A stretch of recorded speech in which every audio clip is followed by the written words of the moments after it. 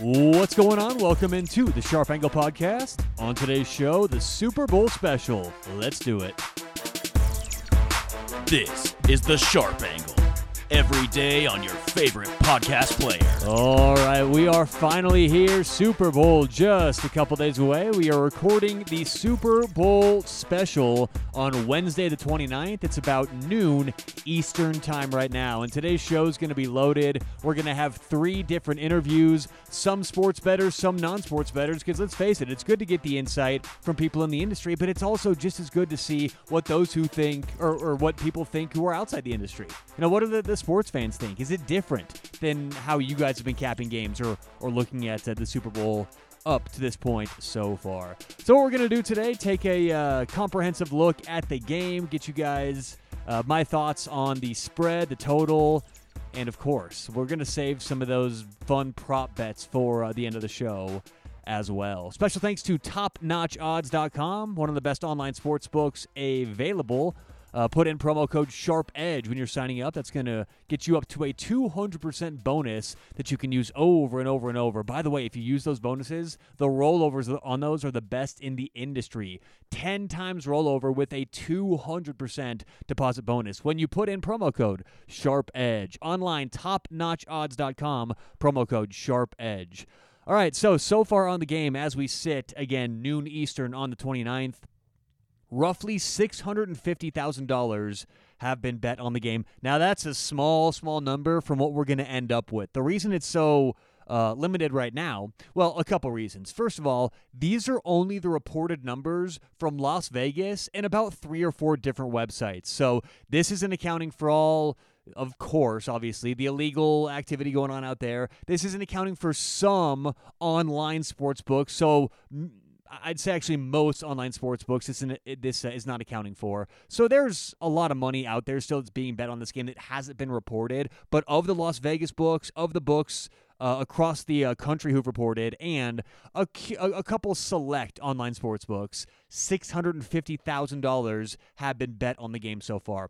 The limits are low right now. So the closer we get to Super Bowl Sunday, the more you can bet on these games. There's tiers. The limits will go up on Thursday tomorrow. They'll go up again on Saturday. And then they'll go up for the final time on game day. Now, if you live in Las Vegas or you live in New Jersey or maybe a couple other scattered places across the country, and you're close to some prominent sports books, whether it's a FanDuel, a DraftKings, maybe a Caesars Sportsbook, maybe they will open their limits up completely on Saturday. I know that most places in Vegas should be full limit by Saturday night at least. So I just want to put that out there that, you know, don't hold my feet to the fire if you're saying, well, Tyler, I could get my $2 million bet down on Saturday night. Yeah, most places you actually can, but in select areas around the country and online, they open it up once again on game day. So far, of the $650,000 bet on the game, there's been essentially the same amount of cash and the same percentage of tickets being bet. And we don't often see this. This is what we talk about on the show a lot, guys. Pros versus Joes. The way you can tell pros versus Joes is when there's a lot of tickets coming in on one team, but there's a lot of money coming in on the other team. You know, when you see something like 80% of tickets are on team A, but 80% of the money is on team B, that means everyone going to the window, making the really expensive $500,000 bets, they're betting for team B, right? Those guys know what they're doing. All the guys going up betting $20 on team A, that's how you get the accumulation of tickets. What we're seeing this Super Bowl is a very equal distribution, cash and tickets. And that goes for the over-under as well, but we'll get there. So right now, for the spread, Kansas City minus 1.5 point favorites as we sit today on the 29th. It's essentially been the same split in money. Right now, looking at the exact figures, we have 54% of the cash is on Kansas City and 55% of the tickets are on Kansas City. So on the inverse, it's always going to be the inverse. So if it's 54% of the cash is on Kansas City, that means 46% of the cash is on San Francisco. 55% of the tickets are on KC. That means 45% of the tickets are on San Fran. What's interesting here is that the closer we get to zero, it doesn't seem to have an impact on people betting on Kansas City. People are betting more on Kansas City, heavier, more percentage, as we get closer to zero, as it's less favorable for Kansas City. But I think the reason that is, these are a bunch of dead numbers. I mean, once you get to 3, that's a very, very key number. Anything up to 2.5 is looked at in football as a dead number. That's not saying we're not going to get a 28-26, 28-27 game and that these little half points are going to come into play. But in general in football, once you get past 2.5 to 3, that's massively more important than anything up to 2.5. So if you're favored by a half, 1, 1.5, 2, or 2.5, those 5 increments past 0, those really shouldn't have much of a factor in betting this game. And that's why I've said from the get-go, there's no rush to bet this game unless you're looking to maybe tease, and we'll get there in just a second. But there's no reason to bet any sides here. I mean, whether you're getting 1 or 1.5 or 2 for Kansas City or +1, +1.5, +2 for San Francisco really honestly shouldn't make that big of a difference, especially with the volatility of this game.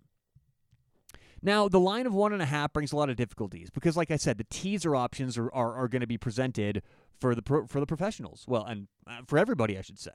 And here's the thing. When you get a line of 1.5, and you can tease the underdog from +1.5 to +7.5, that's obviously a 6-point teaser. 6-point teasers are great. I mean, once you go to 6.5, 7, different websites, different books are going to start just fucking you over on the VIG. And some places charge a healthy, fair 115 for -6.5. You're not going to find that most places. Most places for 6.5, you're going to get -120, maybe even -130. So it gets expensive the more you're buying these half points. So if you can get that teaser locked in from 1.5 to 7.5, there's a lot of pros who got that number. And I recommend doing that if you're looking for a tease option. Now, I don't really love either the over-under in this game for the teaser or, just for the pure number. And I'll tell you guys why here in just a minute, but my point there is I wouldn't recommend necessarily teasing the over-under with the total because that's what a lot of you guys like to do. I would recommend doing a cross-sport teaser. Find a basketball game you like. Tease 4 points in a basketball game with 6 points in this football game. You can do that on almost every website. Even some books now in person are letting you do cross-sport teasers. So that's what I'd recommend. Find a good basketball game you like. Pair it with this. There's a ton of college basketball, NBA going on the next couple days. So that's what I think you should do. Grab a couple games you like, a couple NBA games, a couple basketball games, and tease them 7.5 with San Fran if you like San Francisco teaser option, right? I don't think it's the best bet or anything, but this is just my recommendation if you're looking to tease San Fran in the first place. And that way you're sitting game day. If those basketball games have already completed and won, then now you have a -110 bet for San Fran +7.5. So the closer we get to 0, the more you see the books are going to be afraid. And the reason is, let's say a ton of money came in on Kansas City, okay? And it just keeps pouring in, on San Francisco. And the money just keeps pouring in San Fran, more and more money on San Francisco. And the line were to hypothetically move all the way to San Francisco -1.5. That would be the professional's dream, to where you could find a way to tease each team up to +7.5. 7.5 is the most key, most important, most crucial teaser in football, going from 1.5 to 7.5. You're moving through both 3 and 7. It's a maximum advantage teaser. To get San Francisco and Kansas City both +7.5 would be, that's just a dream investment opportunity for anyone betting. So the books are going to do everything they can to avoid that from happening. So what we may see as we get closer to the game, late Saturday on Sunday, is see some weird, funky things going on with what they're charging for the VIG. We may see like Kansas City -1 at +120, San Francisco +1 at -150 or -155 or something weird like that, where they're so afraid to go even approach the 0 or even pass a 0. So it's interesting. This line presents the teaser options with a lot of different investment opportunities. It presents the books with a lot of problems. So this 1.5 is a very interesting spread. There's a lot that you can certainly do with it. And while we're talking about teasers and ways to approach this game, I'm just going to give out one of my parlay options right now because I'm going to save my favorite bets for here in a little bit, but I like a correlated parlay this game. If you guys want to parlay something, I do believe that if Kansas City wins, more times than not, the over will cover. Therefore, it's a correlated parlay. Kansas City and the over. They're correlated. Now, I'm not saying that Kansas City is going to win. I'm not saying the over is going to cover. What I'm saying is that more times than not, more than 51% of the time, when Kansas City wins, there will be a correlation in more points scored. And we'll talk about why that's going to happen as we break this game down. Before we get into each team specifically in the breakdown, I do want to go over the over-unders real quick. We went over the total money right now for the cash and tickets. On the over-under, there has been $240,000 bet right now on the over-under. And again, it's pretty close percentage tickets to actual dollar amount. 80% of the tickets coming in are on the over. 83% of the cash is on the over. So everybody betting the over, roughly $200,000 of the $240,000 bet have been on the over so far. It opened up 50.5. It is now 54.5. The reason why I'm not looking to bet the over-under in this game, or the reason I'm not looking to bet the over-under with a teaser in this game, is because I believe this matchup, Kansas City, San Francisco, has a built-in volatility that is so it's very I mean, I guess that's just a way to say it. It's the pattern of distribution that I believe we get for this game is very volatile. I could see a lot of different outcomes here. I could see Kansas City winning 51-20. I could see Kansas City winning 51-48. I could see Kansas City winning 17-14. I could see San Francisco keeping up in a blowout. See, there's a lot of different ways I could see this game going. I mean, the Super Bowl is weird because you get a lot of people who haven't played in this game before. I heard a great interview earlier this week. I think it was Andrew Whitworth on the Colin Cowherd, Fox Sports Radio. He said he couldn't remember the entire first quarter of the game, of the Super Bowl. Some guys just go out there and it's a huge stage. I mean, the NFL is a big deal, but many players have not been here before. So that's why you get the habitual, typical slow start, slow first quarter, slow first half in the Super Bowl. But then you contradict that with the fact that these two teams are very offensively oriented, even though they do it different ways. Kansas City's going to throw, San Fran's going to run. Both head coaches extremely innovative. So I just see a clash here of information. When you're looking at how this game's going to unfold, when I bet over-unders, I like to look at the flow of the game. What's the flow going to look like, right? I can't go to good reading here. I could easily see, both teams making some mistakes, maybe both quarterbacks having an interception early on, a low-scoring first quarter, getting off to a slow start. That will greatly impact the over-under. So I'm not going to give out any bets on the over-under, teasers, or the straight number. That's just how I feel right now about this game. Way too volatile for me to play the over-under. All right, so what I want to do right now is go through each team's season. We're going to break up Kansas City's season, break up San Francisco's season, 4 games at a time, kind of 4-game chunks. Let's start off with Kansas City. Kansas City this year went 12-4 overall. They, of course, won the AFC West, and against the spread, 10-5-1 this year. Started off the year 3 out of 4 games on the road. They played at Jacksonville, at Oakland, home against Baltimore, and at Detroit. Won all 4 games. A pretty healthy margin. The closest game was Baltimore by 5 points, 33-28. Detroit, they only won 34-30 as well on the road. But either way, opened up 4-0 to start the year. Then, as we got into the next 4 games for Kansas City, things started to fall apart. They lost 3 of their next 4 games, and I know we're going in 4-game chunks, but actually, if you extrapolate it, they lost 4 of their next 5 games during the season. But let's focus on the 4-game stretch here. Home against Indy, lost 19-13. Home against Houston, lost 31-24. On the road at Denver, that's their only win, 30-6. Back home against Green Bay, lost 31-24. Now, what started happening here at the midway point in the season is Kansas City started to get banged up. I mean, they had a lot of injuries that were cluster injuries on the lines, guys on the outside. Patrick Mahomes was hurt for a couple weeks. In weeks 7 and 8, Mahomes didn't play. Matt Moore was playing for Kansas City. Remember that.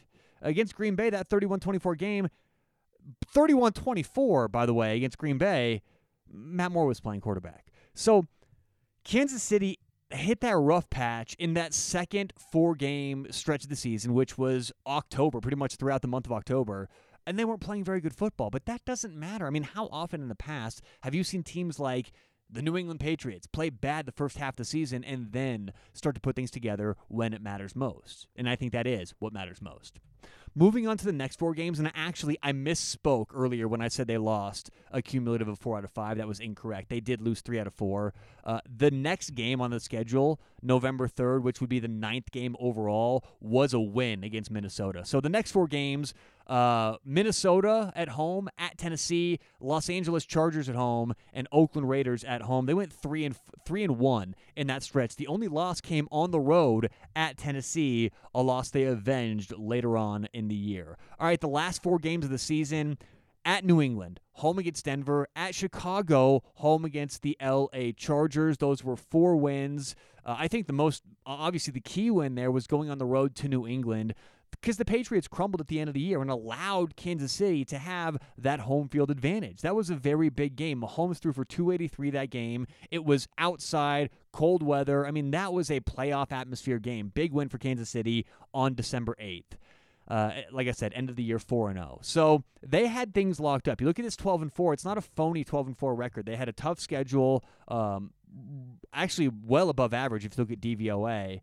And a very good year for the Saints, or for the Kansas City Chiefs. 10-5-1 again against the spread. And of course, in the playoffs, they beat the Tennessee Titans in the conference championships last week, 35-24, and the week before that took down Houston 51-31 in the divisional round. All right, so that does it for the Kansas City season. Let's move over to San Francisco, who went 13-3 on the year. They, of course, won the NFC West, and they went 9-6-1 against the spread. Same thing we did with Kansas City, breaking the season into 4 games apiece. First 4 games of the year, San Fran opened 4-0, and they really didn't make too much noise in terms, because look, San Francisco was a bad team last year. No, not a lot of people thought that they would just open things up with Jimmy G and be a Super Bowl contender. A lot of people thought they'd be good, not this good. And the first 2 wins, at Tampa, at Cincy, okay, good wins, but they weren't really turning heads yet. It was the next game where they went on the road,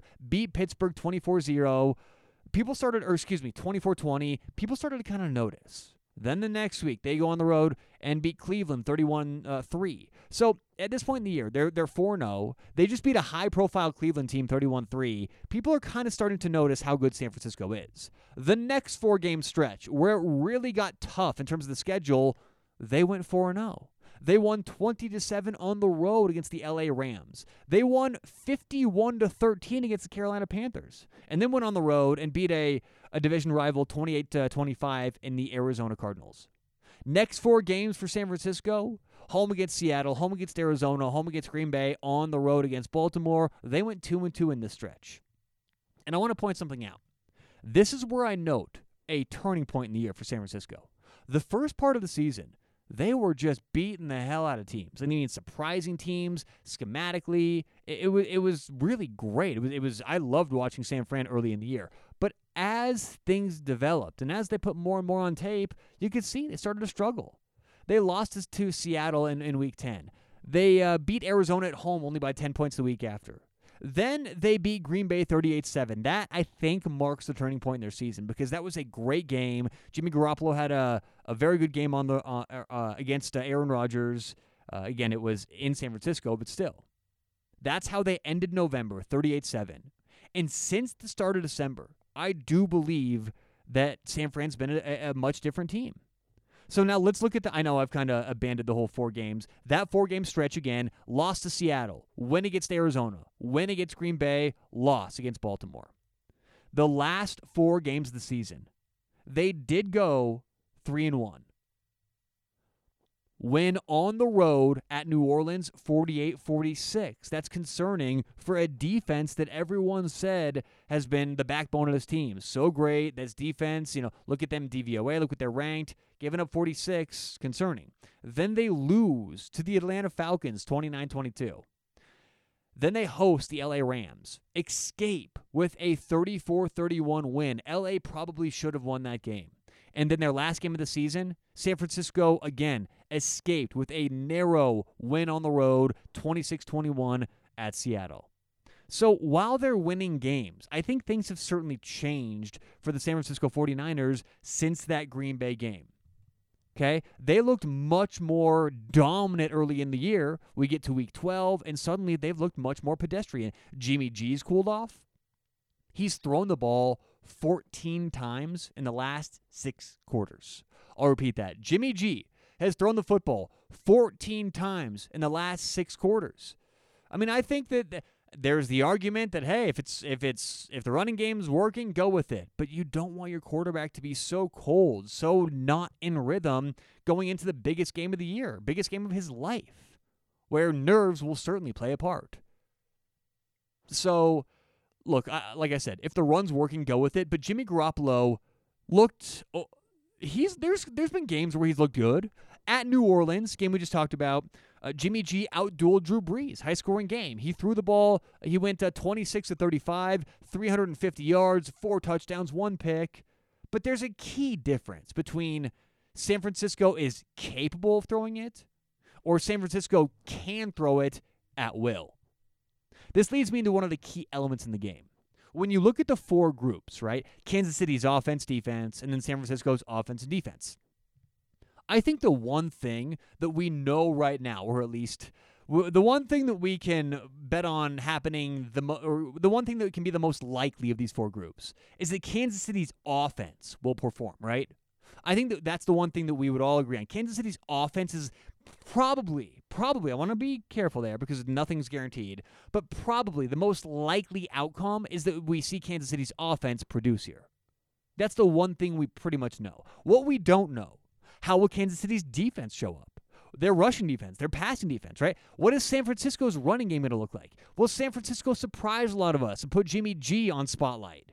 Here's what I think we see this game. I believe Kansas City will get their yards and get their points, but it may not be the prettiest thing ever. It may be similar to the last 2 weeks of football, where Kansas City's defense will get off to a slow start, give some points up, and their offense may have to get them back in it. I mean, Kansas City's not looked like great start to finish the last couple games, but I do believe that their offense will score points in the Super Bowl. I think their defense is going to go all out to try and stop San Francisco's running attack. The question is, can they?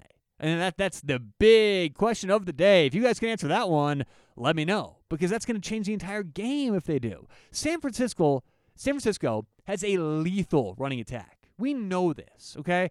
The great offensive line, one of the best outside zone running schemes in football. Their line, as I just said, is great. They do have an injury to their center, but guess who their backup center is? He's actually name slipping my mind off the top of my head, but he used to be the center at Air Force. Very good run blocker, susceptible in the pass, just like the rest of this offense in general. Outside run heavy. They can do it. They're a good running team. I get it. But I think Kansas City can mitigate it, especially early on. And here's the thing. If Kansas City can mitigate it early on and force San Francisco into these 3rd and long situations, 3rd and uncomfortable, obvious passing downs, it's going to make it so much harder for Jimmy Garoppolo to do what he's really done best and really done well all season long. And it's going to, I think it's also going to make Kyle Shanahan panic a little bit, because we've seen that before. He's a young coach. He hasn't been here before. I believe Kyle Shanahan is the next wave of coaches. He's innovative. He's brilliant. He's creative. But he hasn't been there before. And in life, experience matters. I don't care how much you know. I don't care how many times you've been there before. Experience has a huge factor in everything in life. So you're telling me your first game in the Super Bowl, when Kyle Shanahan hasn't been there, well, as a head coach before, I think we could see some of this play out. And let's rewind a little bit. Last time we did see Kyle Shanahan here, a little bit of panic, right? Up 28-3 in the Super Bowl against New England. A lot of people say, a lot of important people who know what they're talking about say, a big reason they lost that lead was because they kept throwing. It was stubborn. It may have been a product of the moment. The moment just too big at that point for Kyle Shanahan. Earlier this year, just a couple weeks ago, when Jimmy G looked very uneasy against the Vikings, threw that bad interception to end the first half. That's when Kyle Shanahan kind of panicked. Pushed the panic button. Completely changed the game plan. All right, we're not throwing it anymore. We're going to run it, get to the Super Bowl, do what we can do once we get there. So if you're asking me coaching, Andy Reid versus Kyle Shanahan, massive advantage for Andy Reid. He's been there before. He has the experience. I don't think the moment is ever going to be too big for the head coach for the Kansas City Chiefs. But back to my point. I think if Kansas City can stop San Francisco's rushing attack, especially early on, that's going to force the 49ers into third and longs, and that's going to inherently alter the game plan. Kyle Shanahan's going to panic. Oh, no, we're not going to be able to run the football at will. We know who's on the other side. It's the Kansas City Chiefs. They're going to get their points. How are we going to keep up? We have to pass. So I could see a panic coming from San Francisco, a change of game plan coming from San Francisco, if Kansas City is able to stop that rushing attack early on. And you may ask the question, well, if they do stop the running attack and Jimmy G does throw the football, he's proven to be effective this season against maybe some lower-level defenses. What does Kansas City look like against the pass? Can they stop it? And actually, that falls right into their hands. Kansas City is the number 6 team in football against the pass according to DVOA. It's an advanced metric that takes in everything except for just yards or points, so on and so forth. Number 6 in the NFL, DVOA against the pass. So can they stop the pass once San Francisco inevitably goes to it? The answer is yes. Let's shift over to San Francisco's defense and what they can do. I believe that San Francisco's biggest weapon in this entire game is actually their front four on defense because they can get to the quarterback. Great stat here I got from one of my coworkers. The last 5 teams to get 55 sacks or more in a season have gone on to win the Super Bowl. That's a very important stat. It is so crucial to be able to generate pressure without blitzing heavily. We've seen that in big games. We've seen that in Super Bowls. You got to be able to get to the quarterback without blitzing. So I think that's an X factor in this game. If Mahomes is uncomfortable, if San Francisco is constantly in his face, things may go wrong for Kansas City. Things may get ugly for Kansas City, okay? So I think you guys can probably tell where I'm leaning here. I'm going to go Chiefs, but let's understand that this is predicated on the Kansas City Chiefs being able to stop that run early. And if you guys disagree with me, if you're listening and saying, I don't think so, Tyler, I think Kansas City struggles stopping that run, then you would disagree with my analysis, my handicap. And let me tell you something, folks. This has been the Super Bowl that I've struggled with the most in my entire life. I mean, I've never gone back and forth and found this factor that contradicted this factor, which contradicted this factor. But what about this for this team? What about this? These are 2 fantastic teams. San Francisco is great. As a matter of fact, when I started doing my handicaps and I started kind of diving into this game, I liked San Francisco. My heart said Kansas City, but my head said San Francisco's been dominant. They just came out of the NFC. This team is playing well. They're running the football, which is always appealing in the playoffs. How many times did we say the NFC is so much more dominant than the AFC, and San Fran just zoomed right on through it. But back to my point, if you can get pressure on the quarterback without blitzing, bringing those extra guys, it may be a long day for Kansas City, and this may go poorly. But I just don't think that's going to be the case. I don't think that Mahomes is going to be that uncomfortable. I don't think this front four is going to be able to alter the game plan of Kansas City that much, even though it is an X factor. All right, let's talk about scheme. San Francisco runs the most zone defense in the league, and by far the most zone defense in the league on early downs. On first and second down, there's no one who runs it more 80% of the time. San Francisco is going to line up in zone on first and second down. I think the next team in the NFL is around 69%. It's almost like it's well over 10% lower. So San Francisco is comfortable in a zone. They want to be in a zone defense. The only issue is Kansas City and Mahomes destroy the zone. They're the most comfortable in the zone defense. So San Francisco is going to have to abandon something they've done well that's worked so well throughout the season. This is the best defense, one of the best defenses Kansas City is going to face, but I guarantee you, this is the best offense San Francisco will face for sure.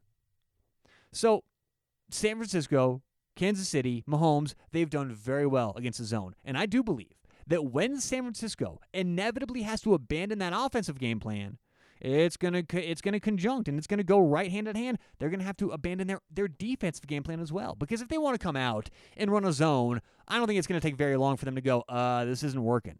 And if they want to come out man to man, I don't know if they have what it takes to keep up on the outside.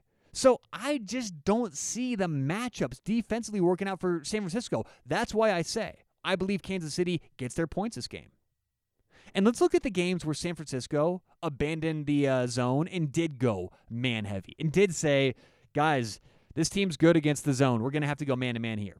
There's 3 games this season that stick out to me where San Francisco did that.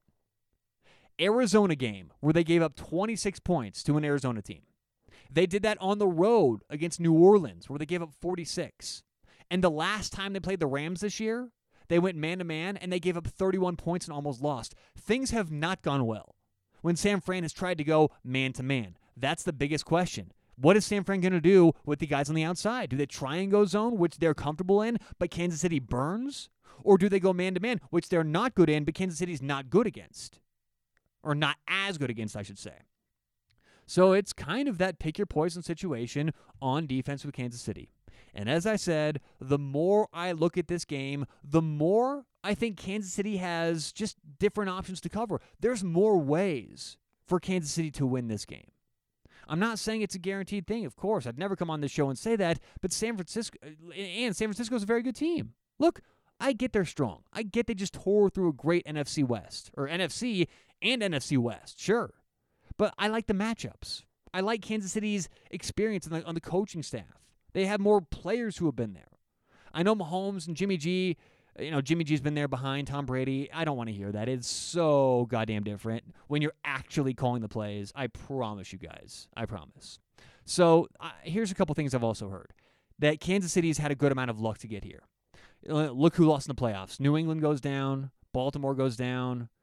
Kansas City, easy path to the playoffs. To me, what I say to that is, first of all, it's the NFL. There are no easy games, especially in the playoffs. And second of all, so what?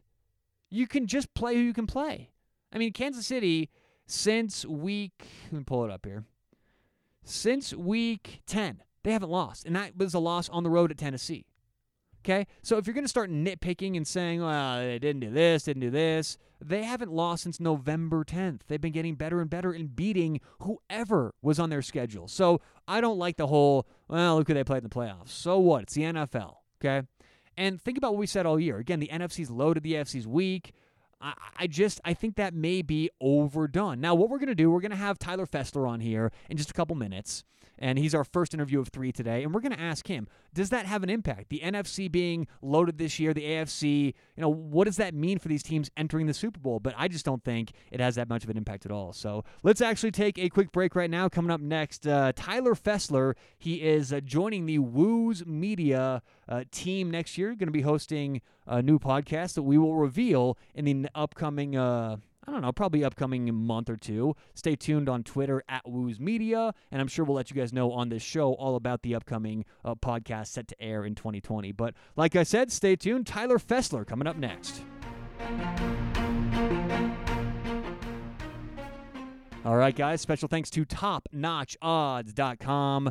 On Super Bowl Sunday, if you're looking to get involved, I highly recommend TopNotchOdds.com for all of your betting options. Now, they're going to have your classic bets that we've been talking about on the show before the game, right? All whole kinds of different bets. I mean, actually, they're going to probably have hundreds of different bets, including the props, which we'll get to on the show. But the great thing about Top Notch Odds is outside the Super Bowl, if you guys like to keep betting, they have so many bets for so many different sports. It's great customer service. You can get your money in easy, get your money out easy, very easy to work with. Highly recommend adding TopNotchOdds.com to your list of sportsbooks. Put in promo code SHARPEDGE when you're signing up. That's going to let them know you heard about them right here on the Sharp Angle podcast, but that's also going to get you up to a 200% deposit bonus that you can use over and over and over. Online, topnotchodds.com, promo code SHARPEDGE. Alrighty, welcome on back. Remember, a full breakdown on our favorite props coming up here in just a little bit. All right, as promised, now joining us, Tyler Fessler. He's going to be joining the Wooz Media team, hosting a podcast soon to be announced. So follow us online, woozmedia.com, on Twitter at Wooz Media, and of course, there'll be lots of live announcements on the podcasts. But Tyler, welcome to the Wooz Media family. Give him a follow at GetRolling19. How we doing today, Tyler? Doing pretty good. Nice and warm down here. Yeah, down here. Let everyone know where down here is. Down here is St. George, Utah, so about an hour and a half away from Vegas. Beautiful, sunny, 60 degrees, so enjoying it. Yeah, I will be in Vegas starting tomorrow, so no better place to be for me than the middle of the Mojave Desert with a nice mojito in my hands. So excited for that. But like I said, we're going to have a couple different people on the show today. Some are actual sports bettors, but folks, this is the beautiful thing. Not all great information comes from the same guys regurgitating the same info. Tyler knows a lot about football. We wanted to get him on, get his input on the Super Bowl, which should be a lot of fun. So let's get right into it, Tyler. NFC or AFC, which was the better conference this year, and how will that impact the Super Bowl? So for me, I want to go with the NFC being the better conference. Now, I see it. I am a college football analyst. I love me the college football. It is the best. And I see the NFC as the parity-driven league. This is a league like the Pac-12, where everybody kind of beats up one another, but really 1 through 10 could be anyone, any given Sunday, a team can win. I mean, my Tampa Bay Buccaneers, yes, sadly, I'm a Buccaneers fan. They played extremely well, and they competed at high levels, and they weren't even considered in the playoffs. I mean, we were written off in 1st of October. And I think that really shows how strong a league is. Now, how will that impact the Super Bowl? I personally think that it will impact it in a way that you kind of get beat up, that we see the Pac-12, the Air Force, Washington State. You get beat up throughout the course of the year because you're playing a little bit higher competition, in my opinion, that when you get to the Super Bowl, it's not as pretty. Last year, I think the Rams, we kind of saw this with the Rams. Gurley was hurt, but he was, throughout the year, they kind of got beat up. And when they face, the Patriots, who are able to play, the Jets, the Dolphins, and the Bills 2 times a year, each of them, they were a little bit more fresh. They were a little bit more healthy. So in my opinion, I think the NFC is a better conference, but I think it impacts it kind of inversely. It kind of hurts the teams because they're playing harder competition. Give me the player on each team who you think will have the biggest impact. Are you going quarterbacks here, or is it going to be a non-quarterback for each team with the biggest impact? What do you think? So I want to go with 2 non-quarterbacks. I think number 1 on the Chiefs is going to be Tyreek Hill. I like him and his speed. I'm a track guy, and so I've known about him and his speed that he has, being on the track team for the United States. I think he's going to be impactful, mainly because if he can get behind that defense and he can burn them, and Pat Mahomes can get those throws to him, I think it's going to be all over. But the thing is, it's not only just about Tyreek Hill. It's about opening up lanes for Travis Kelce. It's opening up lanes for Sammy Watkins. It's opening up the lanes for Pat Mahomes to run. It opens up so much. If you get one big completion, now you got to respect, the track star that he is, the hands that he has. You got to give him a little bit coverage. You're going to have a safety over top if they're in Tampa too. Those kind of things you're going to start to notice, and I really think he's going to be the impactful guy for the Chiefs. Now on the Niners side, I want to go with Nick Bosa. Now he is a rookie. First time on the big stage, but I really think if he can get after Patrick Mahomes and they can apply pressure, only bringing, a 4-man rush, a 5-man rush, and he, gets 2 or 3 sacks, I genuinely think the Niners are going to win. The Chiefs offensive line has to block for him, and they've got to slow down this rush, and I think it's all headed by Nick Bosa, and I think he's going to have a big impact on this game. Talking to Tyler Fessler, Woo's media talent, and one of our best college football analysts. This guy knows football. All right, let's go on to the coaching edge. Who are you going to take? You going to take the youngster with Shanahan, or are you going to go Andy Reid? I want to go with Andy Reid, and there's a lot of reasons for this, but number 1 is Patrick Mahomes. And Tyler, are you like a Marvel fan? Do you like watching the Avengers?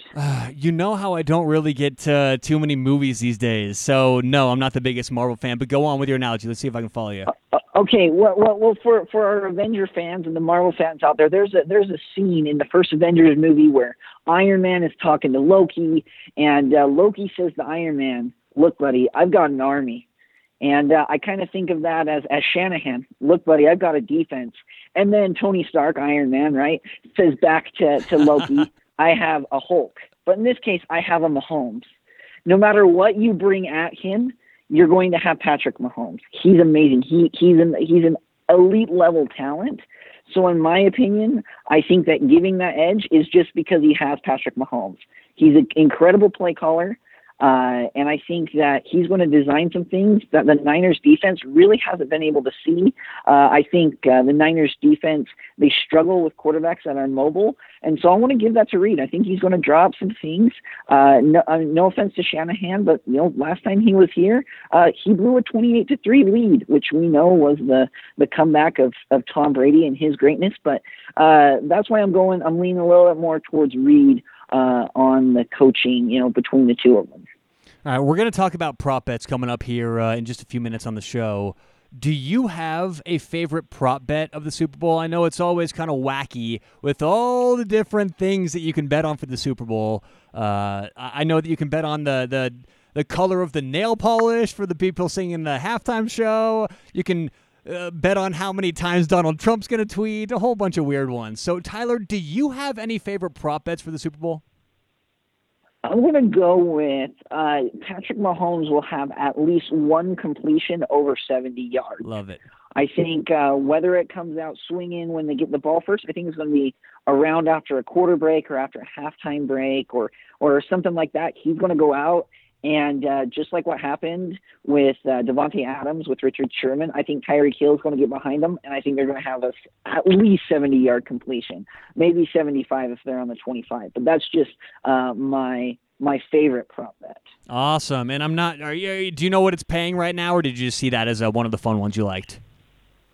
I just saw it as one of the fun ones. Okay, I honestly don't know. Yeah, so I was just like scrolling through all the bets and stuff, and that was one of my favorite ones. Absolutely, so. Yeah. So we'll try and get a price on that by the end of the show. If we don't, folks, go check the prices for yourself. He likes over 70 for the longest pass by Mahomes. That's kind of fun. I could see that.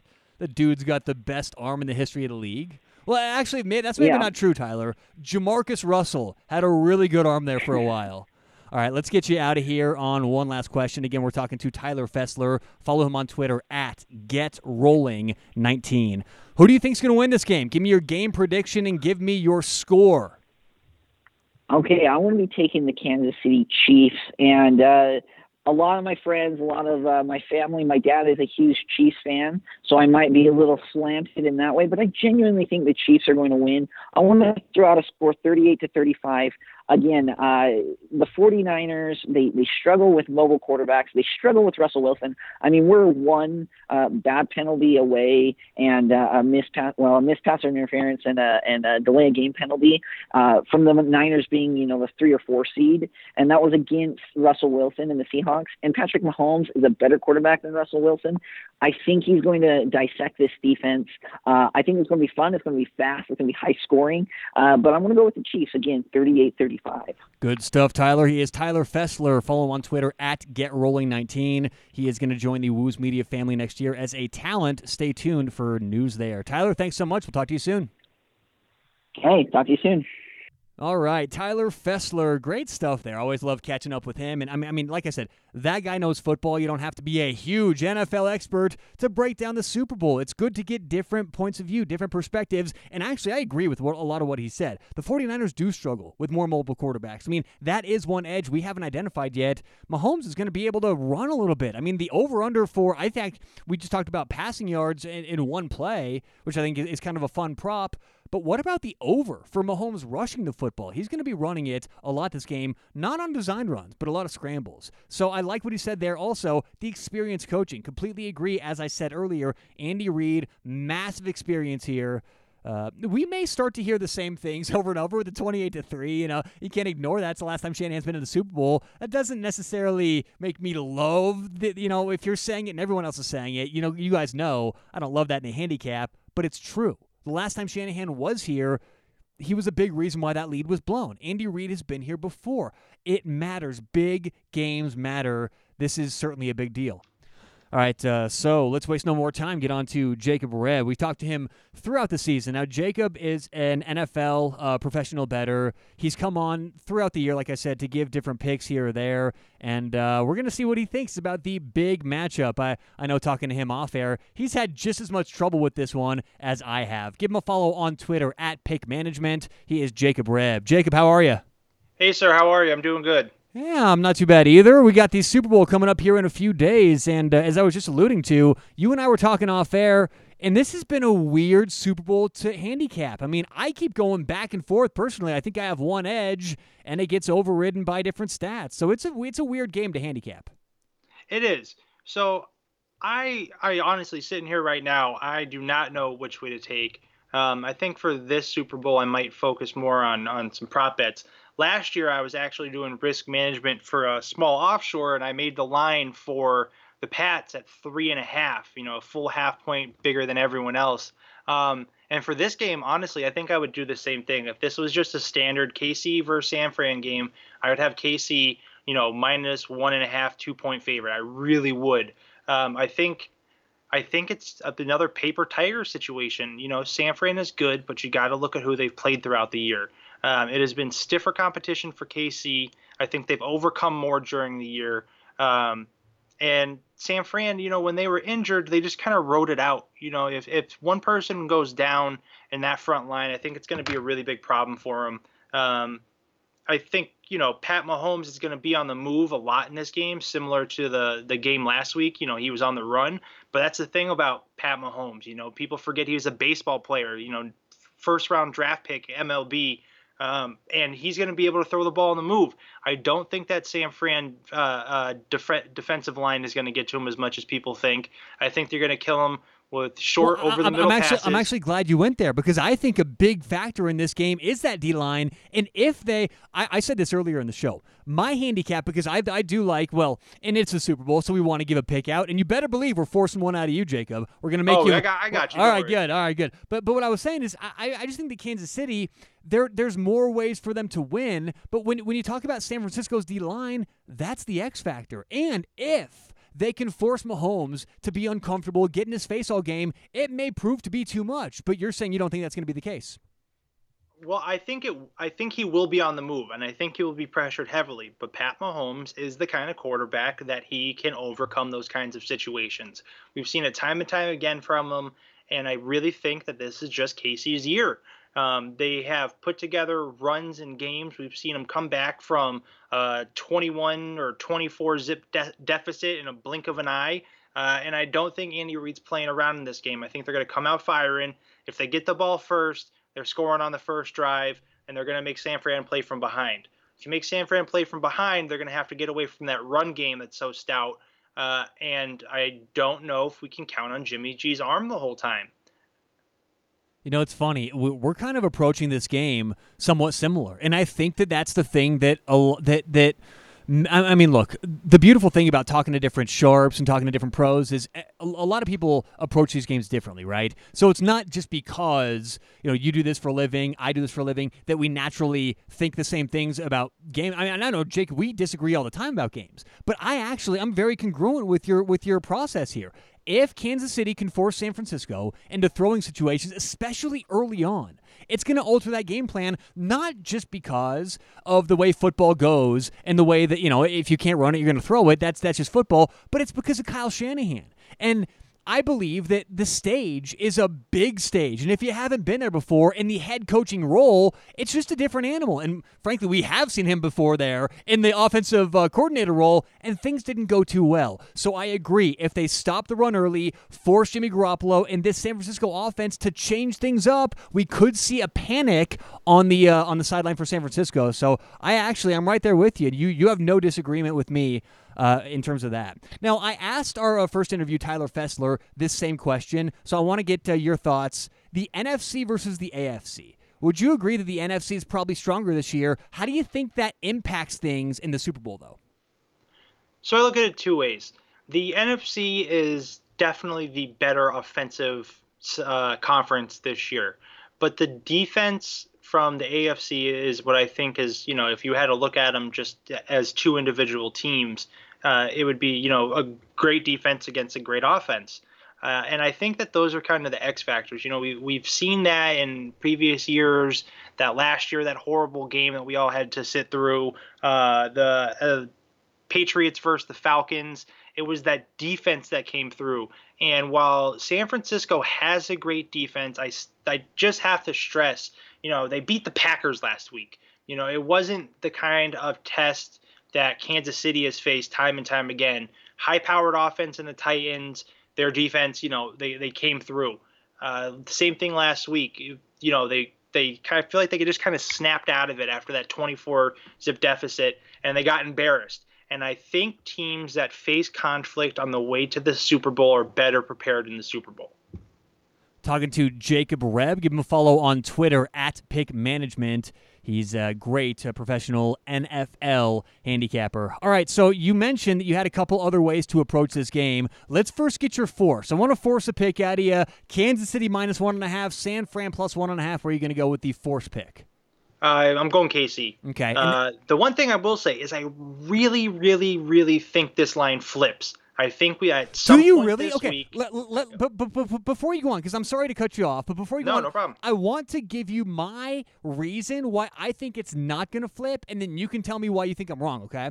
So Sure. I believe it's not going to go past 0 because the house doesn't want to put themselves in a spot where they can give themselves up with teasers on both ends. A lot of professionals bought that 6-point teaser from 1.5 to 7.5. I mean, let's face it, that line opened at 2.5, but all the way down to 1.5. If you can get that 6-point teaser, because it depends. Wherever you like to bet, whether it's on certain websites, we always talk about topnotchodds.com, whether you like to go somewhere in person, different places charge different amounts if you're going to buy points. It's always best to take the 6 points if you can in terms of the teaser. So for all those professionals who got that 6-point -110 teaser up to 7.5, I think the market is so goddamn terrified of letting it swing to 1.5 the other way.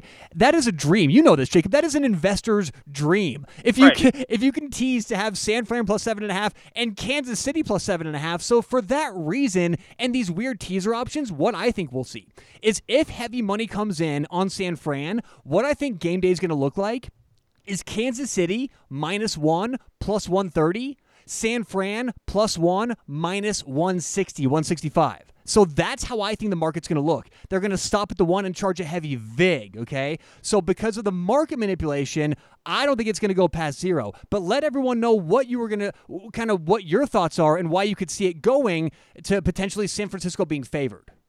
So I spent a lot of years as booking myself, right? Working risk management at various places. And I just as we say on the evil side of the counter. Yeah, sure. And I just kind of know how the money flows in this kind of situation. The public in this situation, I think, is really going to screw the money up. I really believe that West Coast money is going to come in hard for San Francisco. And while the books are going to try and adjust properly, it's going to get to a point where it's going to force their hand. There's too many people on that San Fran side, and just like you said, they're afraid of the teaser. That plus, to get to that +7 on the San Fran side, I don't think the books are going to want to give it up when the money gets too heavy on it. I don't know why people aren't believing in KC more. I really don't. I think people are a little blinded by Mostert's performance last week. There's a reason the guys are cut from teams 7 times. There's a reason for that. There's a reason this line opened at -2. Those are just the kind of things as someone on the other side of the counter has seen. And I just it's just my personal opinion and my feel for how I've been watching the money come in and from what I've been hearing. And I just think that the public's really going to screw with this line. And I think it's going to be really misrepresenting what the sharps and professional bettors are doing. You had a really good point when we were talking off the air, and I want you to let the audience know. And it's something that you mentioned being on the other side of the counter. It's something that you may think about being on the other side of the counter. I never think this way, but it's interesting. The money coming in, you mentioned that a lot more people living in San Francisco are just have more disposable income. You're going to have a lot more of those, the Silicon Valley people, a lot more wealthy people, frankly, in San Francisco, which may impact the game day totals as well. More fans betting on San Fran are more apt to spend more money. Right. So, you saw the money come in on the Rams last year. So that's LA money. That's movie money, right? That's millions. When you get to San Fran, you're talking about billions. And I really think that's going to be, and that's why I really think it's going to screw with the line. Because you're not just going to get that heavy San Fran billionaire money. You're going to get the LA money to go with it too. You're going to get the whole West Coast behind it. But I would say people in San Fran wouldn't take as much of an interest in an LA team But LA people definitely take an interest in anything to represent their state. And it's just kind of how I see people and how, being on the other side of the counter, you need to be able to read and predict what's going to happen, and the social realm, if you will. You need to be able to get into that and see what people are really talking about and how people really think this is going to go. So that's what I think. I think there's just a difference in the kind of better that we're going to see from the public this year. Talking to Jacob Rebb, professional NFL handicapper. Follow him on Twitter at Pick Management. All right, you got a couple. You got any other bets? Any other ways to attack this game? Prop bets, totals. You like anything else here? Sure. So I will take a shot on 8-1 on this game going to overtime. I think it's worth some pizza money because if this is a drag out kind of game and KC doesn't get the lead and it is, keep them off the field, the running the ball, it's going to take a lot of time off the clock. And in that kind of situation, you can just see it. If you've watched football, the situation, 2-minute drill, let's go, score it overtime. So I think it's worth a pizza money play. There's also, you can find at some places, no interception in the first quarter for -180. I would say that's a whale play if you can find it. I know the juice is steep on it, but you don't pay the juice if you win. Those are just a couple of the other ones. I do like KC. I do like the under. I think this total is getting pushed way too high, and it's the same thing. That's why, I said the thing about the money coming in, the public really screwing with it. You can see how high that opening that line has been driven for the over/under. Now it's almost 57, and that's just too high for a Super Bowl game. Those are the couple things. If you can find a super teaser, like at topnotchodds.com, you can do a 4-team super teaser. It's 12 points on either side. So you could get San Fran plus 13, KC plus 11, under 69, and over 45. Great stuff. He is Jacob Rebb. Jacob, thanks again. We'll talk to you soon. Good luck this weekend. Big weekend. Thank you. Cash big. Absolutely. Once again, thanks to Jacob Rebb. Give him a follow on Twitter at Pick Management. He's a very good follow. He has a lot of good content, some free picks sometimes, nothing wrong with free picks every now and again. So he just does a good job. He's been coming on throughout the year, and we do appreciate that time. And look, we agree on a lot of that. If Jimmy G is forced to make plays, this could be a wildly different game. And if the 49ers defensive line, as I said, that was my X factor. If they get to Mahomes and force Kansas City to abandon some kind of game plan, right? Then that could alter things that way too. But he thinks it's not going to happen for San Francisco, and he does believe that Kansas City is going to be able to make Jimmy throw, and I think the same thing as well. So a lot of different factors this game. We are going to take one more quick break. Coming up next, we are going to talk to Ryan Elliott, NFL expert. He's been on a few times this year. Keep it here on the Sharp Angle.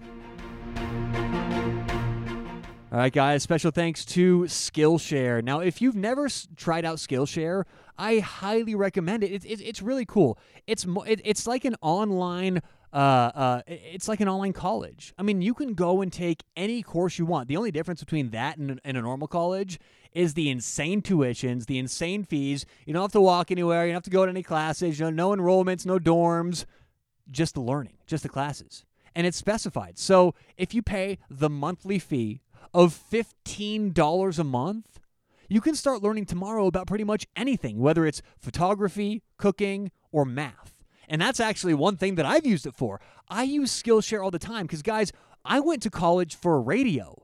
I went to college to learn how to, for production and voice work, all this different communication, all this different stuff with radio.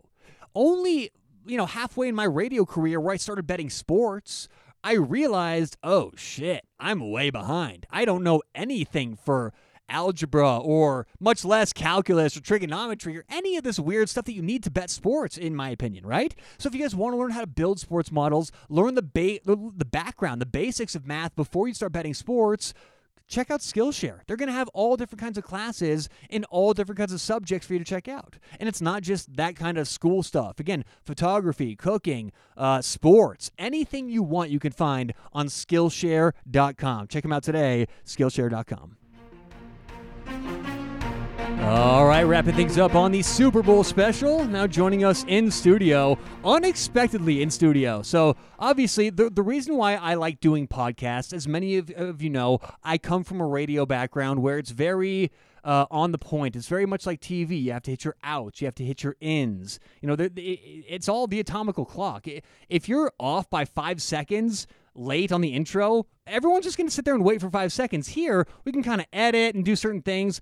I was just doing the last commercial break, and we're actually recording today. I have a couple studios set up in the area. This one's in my house, so it's kind of great.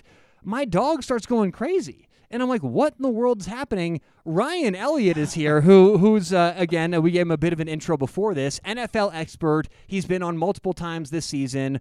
I thought you were going to be over the phone. He shows up. He's in studio. This is fantastic. Ryan, yes! Welcome to the studio. Thank you, man. I had to make an appearance in studio This is for such a great. big stage. Yeah, so because we had talked about you coming on via phone, Yep. and then we rearranged to this later kind of time, and so I'm glad you made it to the studio, and you're finally here. You haven't been in quite a while. It's been a while. You know what? I got to put it out there. I think a lot of people thought I went into hiding. Yeah. Because hibernation. You as were they call dominating me Yes. in our Yes. head-to-head picks. Yes. So that was not the case. Life gets busy, but I'm sure? here in studio. Whoa, I am on fire! it. That was me there for a while this season. You ever seen? Yeah, you were, man. You ever seen Vegas Vacation? Yes. Oh, Yeah, isn't that definitely. great? Yeah, That dealer. Fantastic. Yeah. Changing 500. I'm going to Vegas tomorrow. I leave tomorrow. Exactly. We already got the podcast on for the next couple days. But, of course, this is the Super Bowl special. And up to this point, we've had a lot of different inputs, a lot of different opinions about what will happen. And I kind of want to see where you land. Now, we're going to save a lot of this time for prop bets and the propositions, how to approach this game from different angles. But let's get your overall take. And the one question that I've asked both Tyler and Jacob so far, I want to get your answer here. The NFC and AFC, clearly different conferences this season. A lot of people would agree the NFC was the stronger conference. How does that change things, if at all, in your mind for the Super Bowl? Is it tougher coming from the NFC because of the tougher conference, or does San Francisco have the upper hand because of the strength of the schedule? No, I don't believe so, actually, and I wanted to get into that because I don't think, San Francisco, we know what their defense is capable of doing, but they have not faced an offense as explosive as this Kansas City Chiefs offense. The only offense that I can think of is the Seattle Seahawks, where they did struggle on the outsides with those big receivers, and Kansas City's coming in this game. They got some fast guys on the sides. It's going to be a difficult matchup for them, I think. Why don't you get in closer to that mic? I know Yeah. it's been a little been bit since you've rusty. been here. I don't know for anyone out there who's seen the Soft Talker Seinfeld episode. Have you seen that one? Yeah, That's yeah. one of the best ones. That's the same one with the pirate shirt, where she asks That's a him to wear the fantastic puffy shirt. episode. The Yeah, puffy the shirt. puffy shirt, yeah. And she's going, hey, can you wear the puffy shirt? And they keep nodding. doesn't know what he- yeah, exactly, Sure. Yeah, pull that mic in a little bit. Let's Yeah, make sure the okay. audience knows what you're going for. But so. Do you have a side here? Do you have what are you thinking? Both for the spread, 1.5 Kansas City, Yep. and the over/under. What are you thinking? Yeah, I'm thinking with the spread here, if I had to make a lean, I would lean to Kansas City here. And I think reason being, it's just this offense is what we know what we know they are. They are so good, so explosive. But what's different about this Kansas City team is their defense actually has been good throughout the season, especially in the passing game. Where they're going to struggle is most likely the run game. However, we saw them last 2 weeks ago against Tennessee, and they bottled up Derrick Henry. So if they can have that same effect against the San Francisco run, they're definitely leaning towards Kansas City there. To me, this game comes down to two factors. You just mentioned one. Can Kansas City stop San Francisco's rushing attack? Because if they force Jimmy Garoppolo to throw the football, put it on his shoulders, it's going to be trouble. But the other X factor is San Francisco has the best defensive line in terms of the front four, maybe in the NFL. Now, that's arguable, okay? But I don't think many people would say they're outside the top 5. Yeah. Okay? Especially this year, certainly. Absolutely. Yeah. And another one of our Wooz Media employees actually sent this stat over to me, if I can pull it up real quick. The last 5 teams to have 55 sacks or more in the regular season have gone on to win the Super Bowl.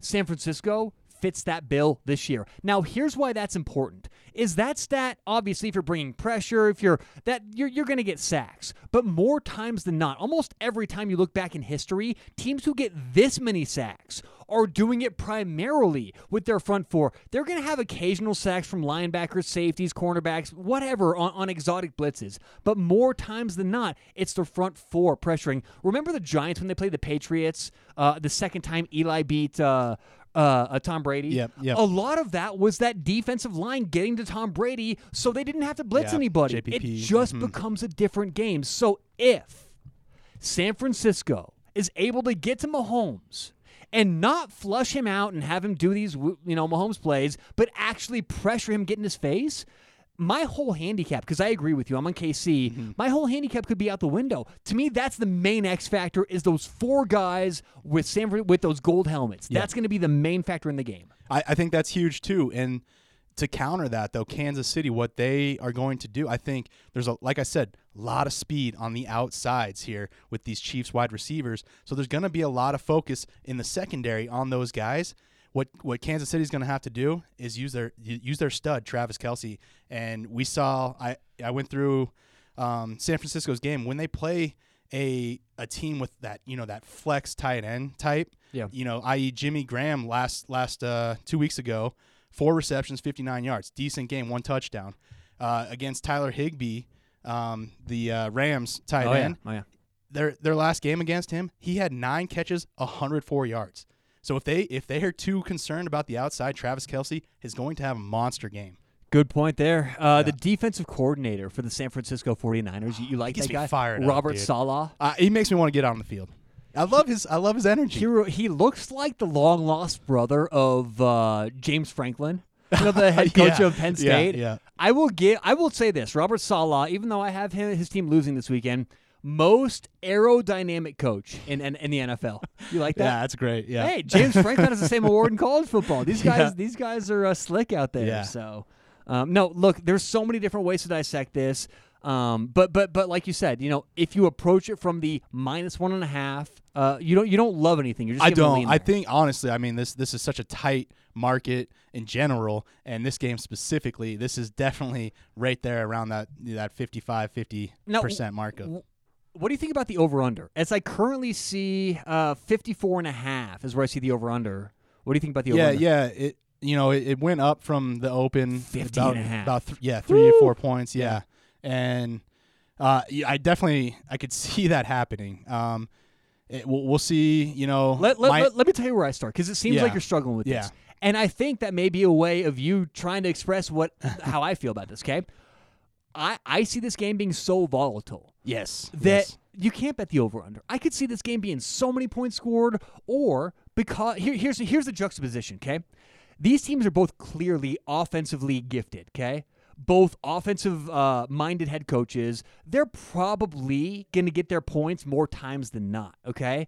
It's about the defense. So we can expect points, but it's the Super Bowl. And one thing we've come to expect in the Super Bowl is slow starts. I mean, I saw a great interview. I already mentioned this on the pod, but to repeat myself, a great interview on Colin Cowherd's show on Fox Sports earlier this week with Andrew Whitworth, an old left tackle. He says he doesn't remember the entire first quarter 100% of the Super Bowl. These guys are nervous. They've never been there before. It's one thing to play on Monday Night Football. It's a completely different thing to play in the Super Bowl, right? Yeah. So a lot of these guys. So you combine the fact with Super Bowl, nerves, slow start, and then Andy Reid, Shanahan, high-power offense. I don't want any part of the over/under. So I'm staying away from that. And actually, one kind of an investment tip I gave earlier is if you're going to play a teaser, you can do a cross-sport teaser, basketball 4 points, football 6 points. I think that's actually really good in this situation, because if I'm going to take a tease, I'm not going to do the total with the side, okay? I'm just going to take one of the teams, but it would be great to put it with a basketball team, so you're sitting there Super Bowl Sunday with a -110 bet. And here's the thing. If you like San Francisco, and you can get them, tease them up from 1.5 to 7.5. That 6-point teaser is so Yeah. important. 6.5 is where they start fucking you over with the VIG, and they're charging extra. It doesn't matter where you play. So if you can get that 1.5 to 7.5, okay? Now, we talked to Jacob Rebb, who has worked on the other side of the counter, and he says the way the money comes in, he could see this thing swinging past 0. And if it does, Ryan, the books are going to be screwed because all Both those sides. pros, exactly, Yeah. you now have a teaser on each side with 7.5. That is an investor's dream, Oh, isn't man. it? Yeah, absolutely. And so, what do you Just sit think back, about relax. it cross sport? Pick some Yeah. some NBA games, some college games, Friday, Saturday, and pair it with the Super Bowl. Yeah. So you're sitting there with a 110 bet on Sunday, and you know where to go. Yeah, exactly. All right, let's get into some prop bets here. I have 19 prop bets that I have played so far. This is where you can make money in the Super Bowl, really. Exactly. But it's not, folks, it's not all bets in terms of yards and things like that. Now, the one bet that I don't have placed is actually where I want to start. Patrick Mahomes, over 35.5 rushing yards, minus 120. I will take the over for 2 reasons. First reason, he's been running the last couple games, okay? So I'll give you 3 reasons. First, he's been running recently, okay? So it's a trend. Second of all, in big games, quarterbacks tend to run. And third, I think he's going to get flushed out of the pocket. So he's going to be forced to be moving maybe more than the game plan will call for. Yeah. So because those 3 reasons, I will take the over at minus 120 on Patrick Mahomes rushing yards. What I do you like think? that. I like that a lot, yeah. And, I was looking into some player props as well. And like I had mentioned, I really think Travis Kelce could have a big game. I think the Chiefs really want to utilize him, and I don't think San Francisco can contain all the weapons that the Chiefs have, and I think Travis Kelce will benefit from that. However, I looked into the line, and they just priced it way too high. But here's the thing, and so here's how we attack it, okay? If you like Travis Kelce props like Ryan does right now, let's not look Travis Kelce yards over under, okay? Because that's what everyone else is going to bet. That's where all the tax is going to be. That's where they're going to screw you over. Yeah. What you want is the weird, obscure bets like this. What's going to be higher, Travis Kelce's yardage total or the Yankees' 1977 home run total, right? Right. It's weird things like that you can find on different websites. So don't play the typical Travis Kelce over-under. Look for these different exotic bets because here's the thing, is whether it's and I just made that up on the top of my head, right? But the 1977 Yankees home run total, or I saw Lou Gehrig's total home runs in his career. There's a number for that. That's just a different way of disguising the number of 117 or whatever the number is. So these are all different ways of reading different numbers. So don't let the books trick you. When they say, what's going to be higher, Bubba Watson's birdies total or the punts in the game? Guys, that just boils down to a simple number. Look at how many birdies Bubba Watson has over his last 15 tournaments and average them out. That's as easy as that is. It's a simple number. So for Travis Kelce props, find a couple. What's going to be higher? Donald Trump tweets or Travis Kelce catches? Things like that, guys. Now, Donnie's been he's tweeting up lately. there. Yeah, Did so you see maybe we the don't number want on that. Yeah. So maybe we don't want that one. But the point is, don't do the straight standard bet in the Super Bowl when they're going to give you all these options. Take advantage of all the options. And that is actually why I have so many prop bets. It's because there's so many options out there. Go ahead, Ryan. Yeah, let's start with one that I actually really like. It's, will the Fox broadcast mention the point spread or the total? Right now, the yes is plus 155, the no minus 130. Okay. And I like yes. I think they will. I think it's becoming more mainstream. It's more mainstream. And if you look at, Joe Buck and Troy Aikman, Joe likes to try. Everyone bashes on Joe Buck, but he's up with the trends and he wants to be hip. And I Why do you don't think doubt people it. bash on Joe Buck? I just think honestly, it's just because he says some crazy things sometimes. But Here's the that's thing. it, though. I think he I understands find the myself games. often defending these guys Yeah. because I've been in radio. broadcast, yeah. I've been on podcasts. I know what it's like to not necessarily, quote unquote, be in the spotlight because I'm not as famous as these guys, but I know what it's like to be critiqued on your work. And when I had a radio show, I did the afternoon drive, 1310 KFKA in Greeley, Colorado. You know what it's like just talking for 2 hours a day? You're going to occasionally say some weird things.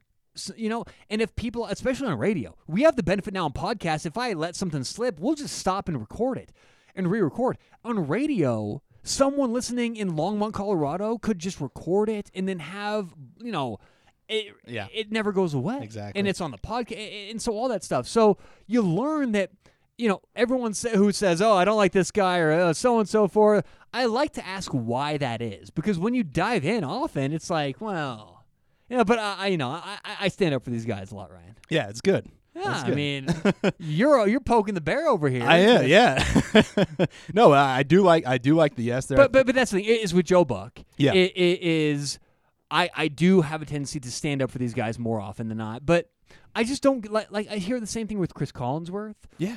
But Ryan, I feel like anyone who spends, it's like a breaking point. If you're on TV for that amount of time, 40% of the people are going to dislike you. There's a reason why no president in the history of the United States has left the office with an approval rating above 60%. Right? I know Democrats, Republicans are a certain thing, but people just see things differently. I mean, people are going to observe things differently. And I mean, I watch Joe Buck. I never once ever think, oh, this idiot, what are you talking about? I think he does a great job. He's professional. He tries to do, and he's never sitting there being a fanboy or cheering. Yeah. It's hard to do. Folks, hard to do. Turn the volume down and try and call a game yourself to your dog, and you'll realize how difficult it is. Your dog will probably leave the room. And you'll give these guys a break. All right, Ryan, what other prop? Hey, let's Ryan,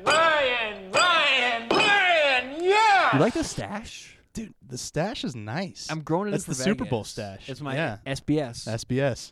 It's good. It's kind of like a Fu Manchu. Well, you know what they say. You have a fine, vigorous mustache. You clearly come from superior stock. What else you got here? Yeah, so I was looking at this one last night, and it was how many times will the Patriots 28-3 comeback be mentioned? Last night when I was looking, the over, which was 0.5, so it has to be mentioned one time. Sure. Was at -150, and I actually really like that. I looked at it this morning, and it's up to -175. If you can get early on these lines, It's these huge. movers, Yeah. let me give you one that I got on Yeah. that moved substantially. Will the winning team visit the White House? Oh, yeah. I got that at -150. You want to know what it is now? What is it? -400. Wow. Yeah. Wow. You jump on these early. I made that, let's see. Let's type it in real quick here. White House. I made that January 23rd at 10:15 Eastern. Wow. Almost a week ago. Almost a week ago, Yeah. yeah. It was -150. It's up to -400. Here's That's the thing. crazy. The key is one player has to go. Yep. Oh, that's The one person's going to go to the White Yeah, House. right. Isn't that crazy? Yeah. And my Connor, our mutual friend. Yeah. It's awful for everyone else listening out there. Sorry, everyone. But yeah, our mutual friend gave us that bet. I was nice. like, I'm into it. Let's make Take it. So, There you go. What yeah. else you got, Ryan? I got a whole You bunch. got more yeah, over I know here. you got a bunch. I like how many times will Alex Rodriguez be shown during halftime? It's set at Why A-Rod? Who's he 0.5. married to? He's married to J-Lo. Is she performing? She's performing halftime show. You know they Her have a and bet. Shakira. You know they have a bet on the nip slip, right? I saw that. It was like plus 25 to 1,200, 1 yeah. or something like that. Okay, it's gone down a little. Nip slip. You know what? That was the first thing I thought of. Obviously, when I heard Shakira I mean, and I J-Lo personally were always going. like to show a little nip. Yeah. That's just me. There definitely could be a malfunction. Style thing yeah. for me. So here the over plus 150, and I like that. I think that it could just be in my head, but I've seen some J-Lo performances recently, and of Alex Rodriguez is there, and they pan to him. All right, hold on. Dude, I'm not kidding. you. So you think so it's plus 150 minus Plus 150. So the other just side's like to be minus seen. 120 or something like that. Yeah.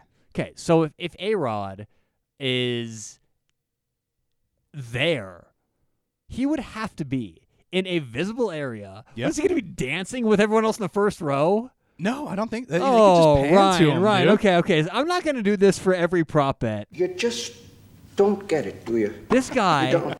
Ryan, Alex Rodriguez is going to be in a suite behind.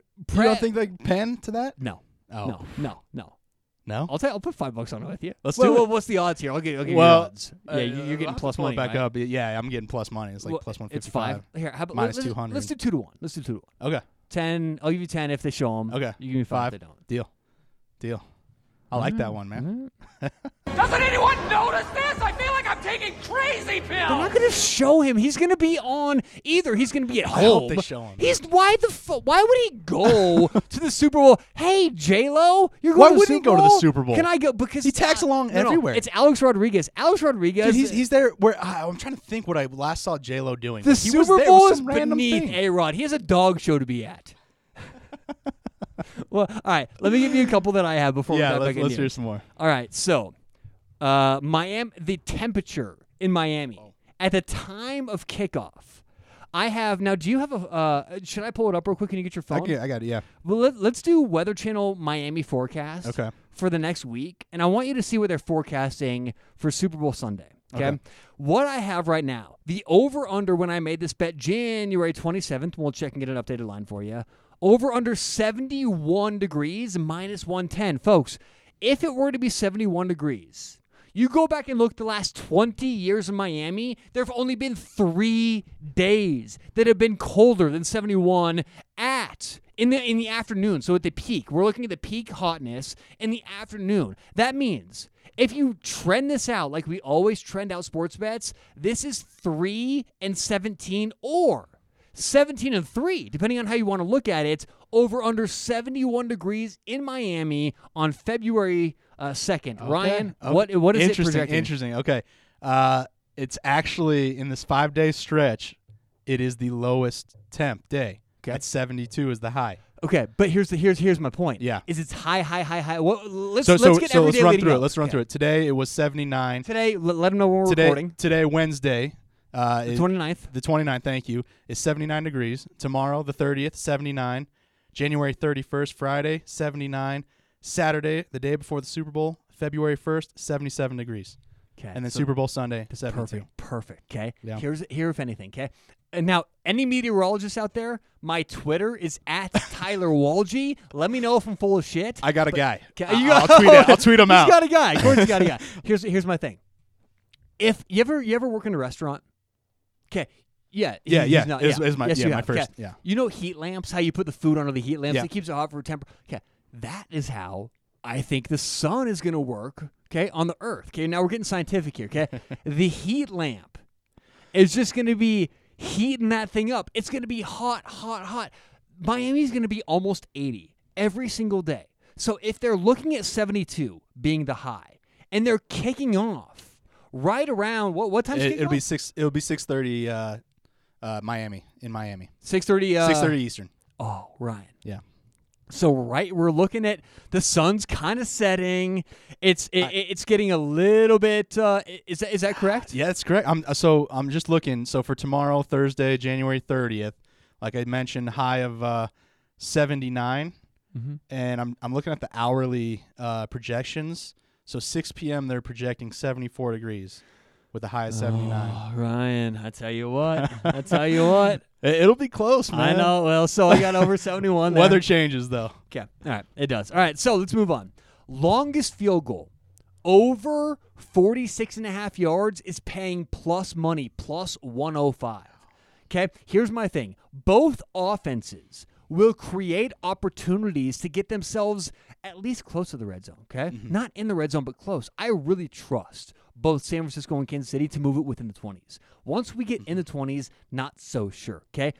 46.5 yards implies that it's so you take 10 yards away, so it's a 47-yard field goal, so you're 37 yards, so you're hiking the ball from what? So 10 yards. Well, you just said 37, right? Yeah, so it's the third. Well, it's 37 taking away the. Because you're at the end zone, and then it's 7 yards for the snap. So it's only the 30-yard line. Okay. Right. Yeah. So you're at the 30. You snap it back 7 yards, right? And that's a 37. Yep. And now you're kicking a 47-yard field goal. If either team kicks a field goal from the 30-yard line or back, we win this bet at plus money. Now, Gotta make it. Here's why I think it's a good bet. Yeah. I think the market priced this bet like any other Super Bowl. This is a typical line. I understand. This seems right. But for the 49ers and Chiefs, who will maximize their chances, not run on 2nd and 8, not get in these spots where they're constantly pawning defensive game, this is going to be an offensive battle. For that reason, I think any plus money at field goal over, the longest field goal of the game, over 46.5, I think is very valuable. Yeah, I like that. You're on my page? I am, yep. Okay, good. I'm with you there. Let's keep moving on. First team to call a timeout, San Francisco. Only reason here is Andy Reid has been here before as a head coach. Yeah. Everyone says, well, Kyle Shanahan's been there before. He was the offensive coordinator of the Atlanta Falcons. Folks, you ever run a company and been the assistant CEO? You ever been the head coach and not? You ever been in charge of a project and been the coordinator on a project? It's not the same thing. I promise you. And that's equivalent with Jimmy G. Oh, Jimmy G's been here before behind Tom Brady. Bullshit. Never has Jimmy G been in a spot where he knew he was going to be taking the opening snap after the kickoff. It's different for Shanahan. It's different for Jimmy G. For that reason, I think minus 110. If they're charging 120 on each side, I'm not going to bet it, but 110 on each side, look, if it's a coin flip, I'll take the less experienced coach to panic, early timeout, especially first half. Yeah. Who cares about first half timeouts, right? Yeah. First half timeouts, get it out of the way, guys. Let's settle down. Yeah. And in your mind, you're a parent. You know this. Sometimes you say, okay, hang on, guys, let's settle down. Not when the kids need to settle down, but when you need to settle down. Mm-hmm. I could see Gather some of that. Yourself, Exactly. sure. I could see some of that coming from Shanahan. Okay. First play of the game, rush at minus 150. Oh, you do. Here's why. You think San Francisco will get the ball? No, not necessarily. Let's hear it. It's about the price compared to what's going to happen. If San Francisco gets the ball, I think this should be minus fucking 250. Oh, easily. I think this should be a massive game. If Kansas City gets the ball, why do they want to start off throwing? Kansas City has run the ball first 14 out of 16 games this regular season. Okay. Did you realize that? I did not realize that. Okay, most teams, Ryan, want to get out and just take a deep breath. Not one coach in the NFL wants to come out, throw a football, interception after the first play. Let's settle down. Football's a sport where before the game, everybody's so goddamn ramped up. We got to kind of do something to settle these guys down, especially in the Super Bowl. You don't think Kyle Shanahan play action? No, I don't. No. I think first play. But here's the thing. Do I think? I think at the price of minus 150, it's worth it. Would I bet that? Do I think Kyle Shanahan's absolutely going to do anything? No, I don't know. He may come out and do a play action, but are you asking me if he does it 30% of the time or less? I think yes. Therefore, we make the bet. It's not about, remember, will this happen? It's about, will this happen compared to the price they're charging? So I think first play of the game being a rush, minus 150 is a good prop. I want to stay on that real quick. Yeah. I just want to throw this out. Sure. So, Wager Talk does had this cool 10-year. They went back and did some props and had a 10-year run on everything. So they had run pass first play of the game. Okay. So last year, Rams, Patriots run. Year before, Philly, New England pass, New England, Atlanta pass, Denver, Carolina pass. Denver, Carolina Seattle was pass. a snap over Peyton Manning's head, so they don't know it was a pass. Remember, first play of the game, it snapped it over Peyton Manning's head. That was Seattle, Denver. Oh, sorry Seattle, about Denver. that. Seattle, sorry Denver. about Yep. New England, Seattle pass, and then you're right. So they didn't. Yeah, they marked it as, I don't know what SAF is. Snap above. I think it stands for SAF. I don't fucking know. Snap pass run. It's basically 50%. Right, was what I'm seeing. But it is team based. I get that. I was just no. stating the That's not where I'm trends. going, Ryan. The one thing I think the two words that I say the most every day, every week, every month, the two words that are closer together the most. You know what I'm going to go here or not? No, I don't. Sample size. Yeah. Those are the two words I always say so much. You know the reason is because all these Twitter hacks who go 8-2 and go, hey, buy my package. You know what I'm going to start doing? I'm going to start having Layla, my dog, pick games. Because guess what, folks? I've seen that.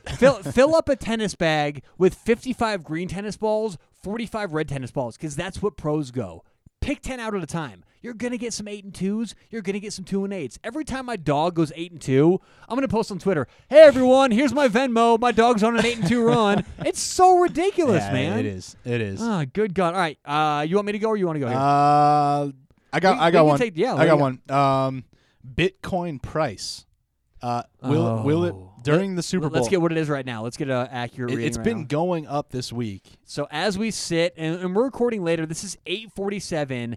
and I may have given a time earlier on the show. We have been recording the Super Bowl special throughout the day of Wednesday. So we are up to 8:47 on, oh my God, Bitcoin's risen. Holy I know. shit. I know. 9,200, Yeah. What is that, 5% 66, 18. Around 5, yeah. So 9,266.18. What's the price for? So it's during the span of the Super Bowl. So when kickoff to the end of the game, will it go up? I would have more? to. Here's the thing: is if it were the stock market, I would be better at this because I play the stock market all the time. That's why I brought this in because But the thing about Bitcoin is the Bitcoin is an international market. Therefore, you can't often predict certain little tells. Let me give you an example. When the United States is doing trade negotiations with China, a lot of people get on edge. They get nervous. They don't know what the future is going to be because it's the American economy. Therefore, the American stock market will suffer less investing in the American stock market because there's less faith in the American stock market. People don't want to invest. People take their money out. Therefore, the American stock market will inevitably crash. The thing about, or not crash necessarily, but dip. The thing about the Bitcoin, or Bitcoin in general, is it is an international market. So any weird thing going on in Ukraine that everyone around Ukraine, so in Russia and in Southeast Asia, and they're kind of learning, that could impact the market. And so just because it's on Super Bowl Sunday, we as Americans want to say, well, look at the market. Everything's pretty dead. Maybe it'll rise. But there's so many external factors because it's an international market that to me that's not bettable. Unless you have a good grasp of what's going on internationally with economics and frankly politics as well. Because politics, as we know, changes the market just as much as anything else. Sure. I mean, the fires in Australia change things. Yeah. The UK Brexit changes things. Everything changes prices. Coronavirus. Coronavirus, great point, Ryan, Mm-hmm. is changing the stock market. So everything changes it. So based on the volatility of markets in general and the fact that Bitcoin is international, I say pass. Good point on the international. I didn't think of that. What I first thought of when I saw this was people investing into it to get their money into offshore books. So I thought, oh, that's kind of interesting. Yeah, so that's what I thought. Let's explain. Let's explain to those who don't know. To buy into a lot of these websites we talk about, just like TopNotchOdds.com. We love Top Notch. We highly recommend adding Top Notch odds to your repertoire. And here's the thing. When you go to TopNotchOdds.com, Ryan, keep going. Yeah. When you go to Top Notch Odds, deposit, you can either do it via credit card or Bitcoin. So you purchase your Bitcoin and you just deposit it through Bitcoin and get your money that way. I highly recommend the Coinbase app. Just go to any app store, whether it's iPhone, Google. It's called Coinbase. What you can do from this app is buy and sell Bitcoin. So it's very simple. Just go to Coinbase. You're going to buy Bitcoin. Let's say you want to put in $500 to Top Notch Odds. Go to Bitcoin, buy $500 in Bitcoin, okay? And then you go to Top Notch Odds and deposit that Bitcoin into Top Notch Odds. It seems, I know for those listening, it seems more complicated, but really once you get the hang of it, it's not. And the money transfers. If you want to get your money back quickly, that's the easiest way to do it. Absolutely. And I know right now when I'm waiting on thousands of dollars, every transfer, every deposit, I like peace of mind. I don't want to go all day, 24 hours thinking, am I going to get paid this month? It's nice to know it's coming immediately. That's what Bitcoin does. That's what Ryan was alluding to. Yeah. So when Ryan says on Super Bowl Sunday, it's going to go up, what that is assuming is that everyone's going to get on their Coinbase accounts on Sunday morning and go, oh boy, here we go, Super Bowl Sunday. Let's get a bet down. They're going to buy Bitcoin. They're going to invest the Bitcoin in their whatever sportsbook they have, and they're going to make their bets. Ryan, I'm the only way I'm going to push back, and I just wanted to explain it for the audience. I don't think the sports betting community is that big enough. Yeah, you're right. I don't think it's big enough. As soon as you said international, I was like, yeah, 100%.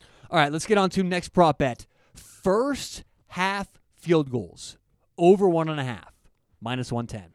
Let me explain why. First half, just like we said earlier, slower starts, more nerves, okay? Now, if I'm going to take one side or another for nerves, I'll actually lean defense to be a little sturdier. If there's a jump ball, knock that ball down. Give me the offense to make plays in the second half. So first half, I trust the offenses to get in field goal position, but the defense to make plays. The over-under is 1.5. Give me 2 field goals in the first half for -110. I like the value there. Yeah, one from each team. Easy. I do like that. Mm-hmm. Okay, moving on.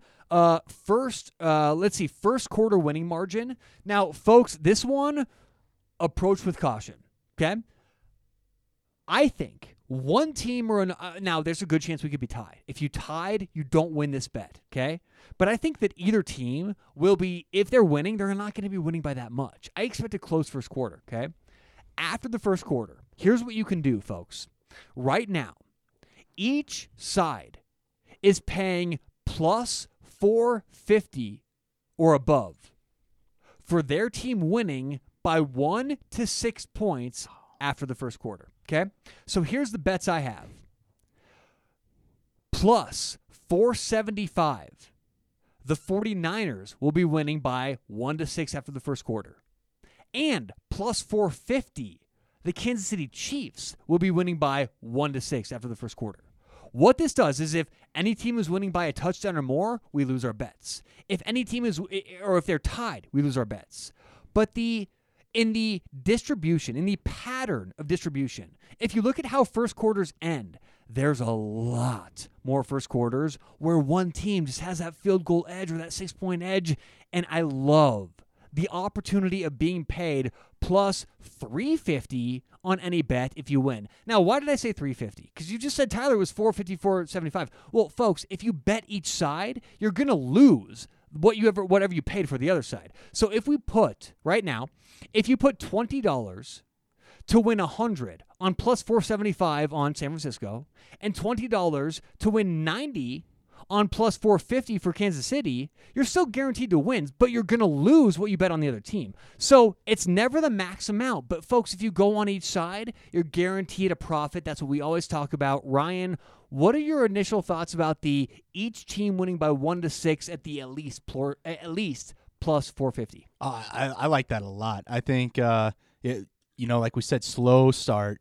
defensive game, field goals will be there. And we liked our over 1.5 first half field goals. So I think that's exactly playing right into this first quarter, and especially a low scoring game like that. You want to hear one of my favorite ones right now? Yeah, let's hear it. This is one of my favorite bets.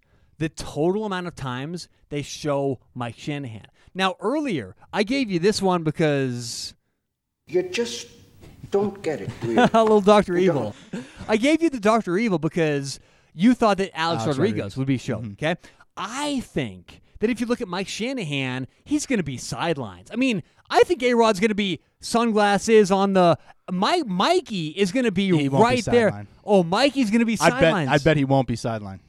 He's going to be in the stands? Yeah, he'll be in his. Well, they'll find him that. As long as he's not in a box. If he's in a box, this is questionable. That's when my handicap becomes questionable. If he's in box, because boxes are tough. They showed him 2 weeks ago. I know he was in a box. That's why I loved. Oh, and he was in a box. Yeah. Ooh. Okay, so there you go. So even if he's in obviously that counts, but I discount it. I go because I think if you're up there in the box, they're not going to. That's not good TV, right? When Shakira's or what's J-Lo. When J-Lo's on at halftime, if A-Rod has a good shot, they might show him. They might. But if it's a glare and it's a weird, they're not going to want that. And if you're in a box with a screen, there's more than half a chance there's going to be a glare, right? We're men of odds, right? Yeah. So it's the same thing here. If Mike Shanahan's in some weird spot, maybe not. But if he's prominent, which he might be, over 1.5 times they show Mike Shanahan minus 130. Okay. Wow, you don't like that as much as I do. I don't. Yeah. Okay. But maybe, I mean. All right. No, it's fine. Hey, dude, you don't have to. I don't These have aren't to. your bets. Yeah, I know. Yeah. I know. I'm just thinking about it. So, thinking out loud. All right. So that you realize the game is being played on Groundhog Day? Did you know that? I did. Okay. Oh, so man. here's a fun bet. Bill Murray. The total mentions of the Super Bowl being played on Groundhog Day. What do you think it pays for the S? It pays plus money. Plus 300. No way. Yeah, I have a pretty good bet in plus 300 that they will mention it's Groundhog Day. Oh, I think they have to. I do as well. I'm getting in on that. I do as well. All right. I say, I love this one. Oh, I love this one. Oh, Ryan, I love this one. I love all these, man. Yeah. Okay. All right. Cross sport prop. There you go. Okay. The Houston Rockets play the New Orleans Pelicans on Super Bowl Sunday. Tip-off time is, I believe, 2 o'clock Eastern. Okay. So it'll be done well before the Super Bowl. Which will be over-under? Russell Westbrook, total points, rebounds, or assists. Or the total attempts from Patrick Mahomes. So again, Russell Westbrook, points, assists, rebounds, or total attempts from Mahomes. I'm going Russell Westbrook, and here's why. I like it. Mahomes has only thrown over 35 times once this year, okay? He's going to get around their high 20s, low 30s. The volatility for that is low, okay? What we look for when we're betting sports is always volatility. Can we project a narrow outcome? Russell Westbrook is averaging pretty much a triple-double. This guy, as long as he gets 15 points, we're likely to at least come close, right? So that's what the book is saying. Like we talked about earlier, all these different disguise bets are just ways to hide numbers. What this is saying is over-under 35 points or San Francisco. I'll take the Russell Westbrook scoring over 35 points, rebounds and assists. Yeah. Compared to their total? Oh, yeah. He I'm on rebounds, that. he passes, he does everything. He does it all, yeah. Absolutely. So we're going to go Westbrook, total, PRA against That's the good. Where did Patrick you Mahomes. find that prop? BetOnline.ag. Actually, all these bets are on BetOnline.ag that I'm reading. That's where I made all my prop bets. All right, next. Will there be an offensive pass interference? Yes. Plus 150. Stop that. Swear to no God. way. Plus 150. Will there be an offensive pass interference? I have that bet right now. I don't know if that's the current line. I'm sure it's around plus money. It's still plus 130. Oh, plus my 140. gosh. I'd still bet that. Plus 150. Will there be an offensive pass Wow. interference? Yes. Wow. All right, Ryan. Let me jump in here. Go on. This is Yep, this I love is this one's crazy. All right. So when I initially read through this, I just kind of like laughed and kept going because Patrick Mahomes' brother. How many TikTok videos will he have on Super Bowl Sunday? First of all, I didn't know Patrick Mahomes had a brother. I didn't either. Does he sound like a? I don't honestly. And I laughed and I was like, TikTok.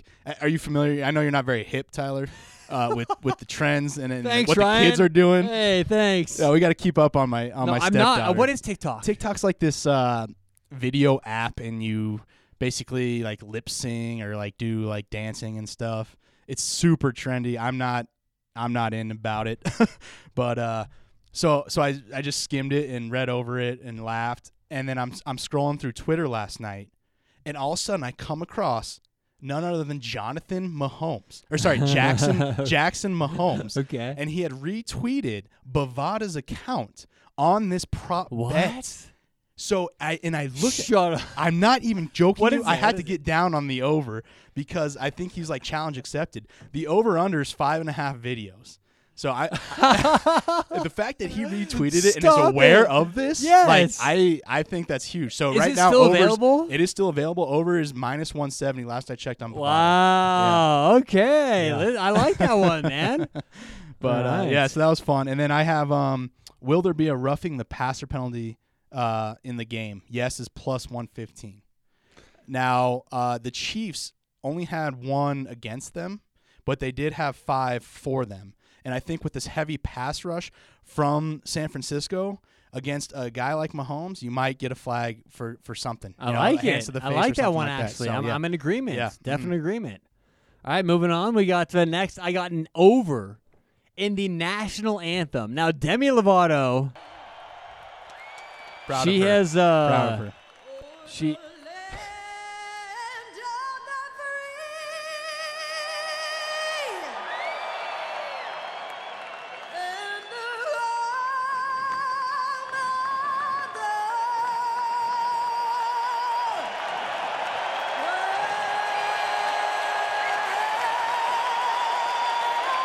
It's a long last note. All right, so I got over. I got chills. Yeah, so we got over the 2 minutes and 1 second for the over-under. Demi Lovato in her career.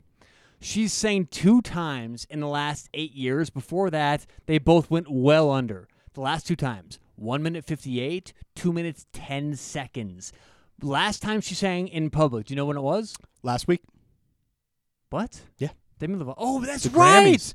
Holy shit. So Hang on. I have that Let's written give down Ryan too. a round of you know what I was going to say? Credit my wife. I She was makes me going to watch the say Grammys. the Mayweather-McGregor fight because she's saying for that 210.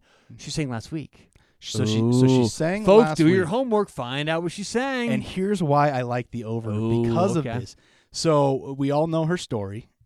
She overdosed and is getting clean and is making a comeback. And so last week in the Grammys she performed, and she, it was a very emotional for her, and she actually made the pianist stop playing and restart to better it. And I just think that she's gonna almost in preparation of the Super Bowl national anthem, and she wants to nail this, and she wants it, I think, to be about her and and really show everyone that she's back. And so I really like the over here. Minus 130. Interesting. Okay. All right. We're into it. We both like the over 2 minutes and 1 second, even though it went up from the opening price. All right. Now, my last, I got a couple more here, but my last one I was going to go over total tweets from Donald Trump on Monday or 49ers points, okay? Now, I do think the 49ers could score points. This isn't necessarily a bet against San Francisco. It's more a bet on Donald Trump. Donald Trump, he can't help himself. This guy just tweets. My buddy Connor told me his record is like 140 or something like that. It's like in the 100 plus, like 120, 130, 140. All right. If he has that capability, this is going to be the time where the impeachment's heating up. It's a new season for a new president. There's a lot going on. Early February, late January. Remember how we talked about Bitcoin? Yep. You don't know what's going on around the world. We know what's going on in America during that time. Mm-hmm. It's going to prompt him to push, tweet more, and Michael Bloomberg and other Democrats are going to have ads during the Super Bowl. Yep. So he's going to see these ads and be like, no, and tweet on Monday. Okay, I like more tweets from Donald Trump on 2-3, not on Super Bowl Sunday. This is on the Monday. Oh, the following Monday. I like more tweets from Donnie than points from the 49ers. Okay. Yeah. All right, Well, what do you? So I just want to stay on that. What do you think then? Because I saw his tweets on Super Bowl Sunday is set at 13.5. Under. I took the under last year and it cashed. He tweeted like two or three times. Why is he just doesn't want to? I think there's so much less going on. I think that the American because people will skip over it and not really care. No. I think that in general, think about America. People take that day off. Even politicians take that day off, right? Okay. This is a day of everyone kind of relaxing, taking a deep breath, not worrying about anything, not paying attention. Super Bowl Sunday is actually one of the most unofficial holidays in America. I mean, name one more day that's not on the official holiday calendar that everyone recognizes. Yeah. There's not one. And so I think what happens is businesses, people all kind of go into their cocoons to where Donald Trump knows if he tweets about the economy or Iran or whatever, it's not going to have traction. So I just believe for that reason, just the nature of the Super Bowl and everything else going on, there's nothing to tweet about. That's why I like the over for the next day. The next day, everything picks back up. Everything kind of, you hit the pause button, right? Sunday morning for the Super Bowl. You hit the resume button after the Super Bowl. So that's the Monday after. That's why I like Donnie tweets after. Yeah, like it. So, you got anything else, Ryan? Or No.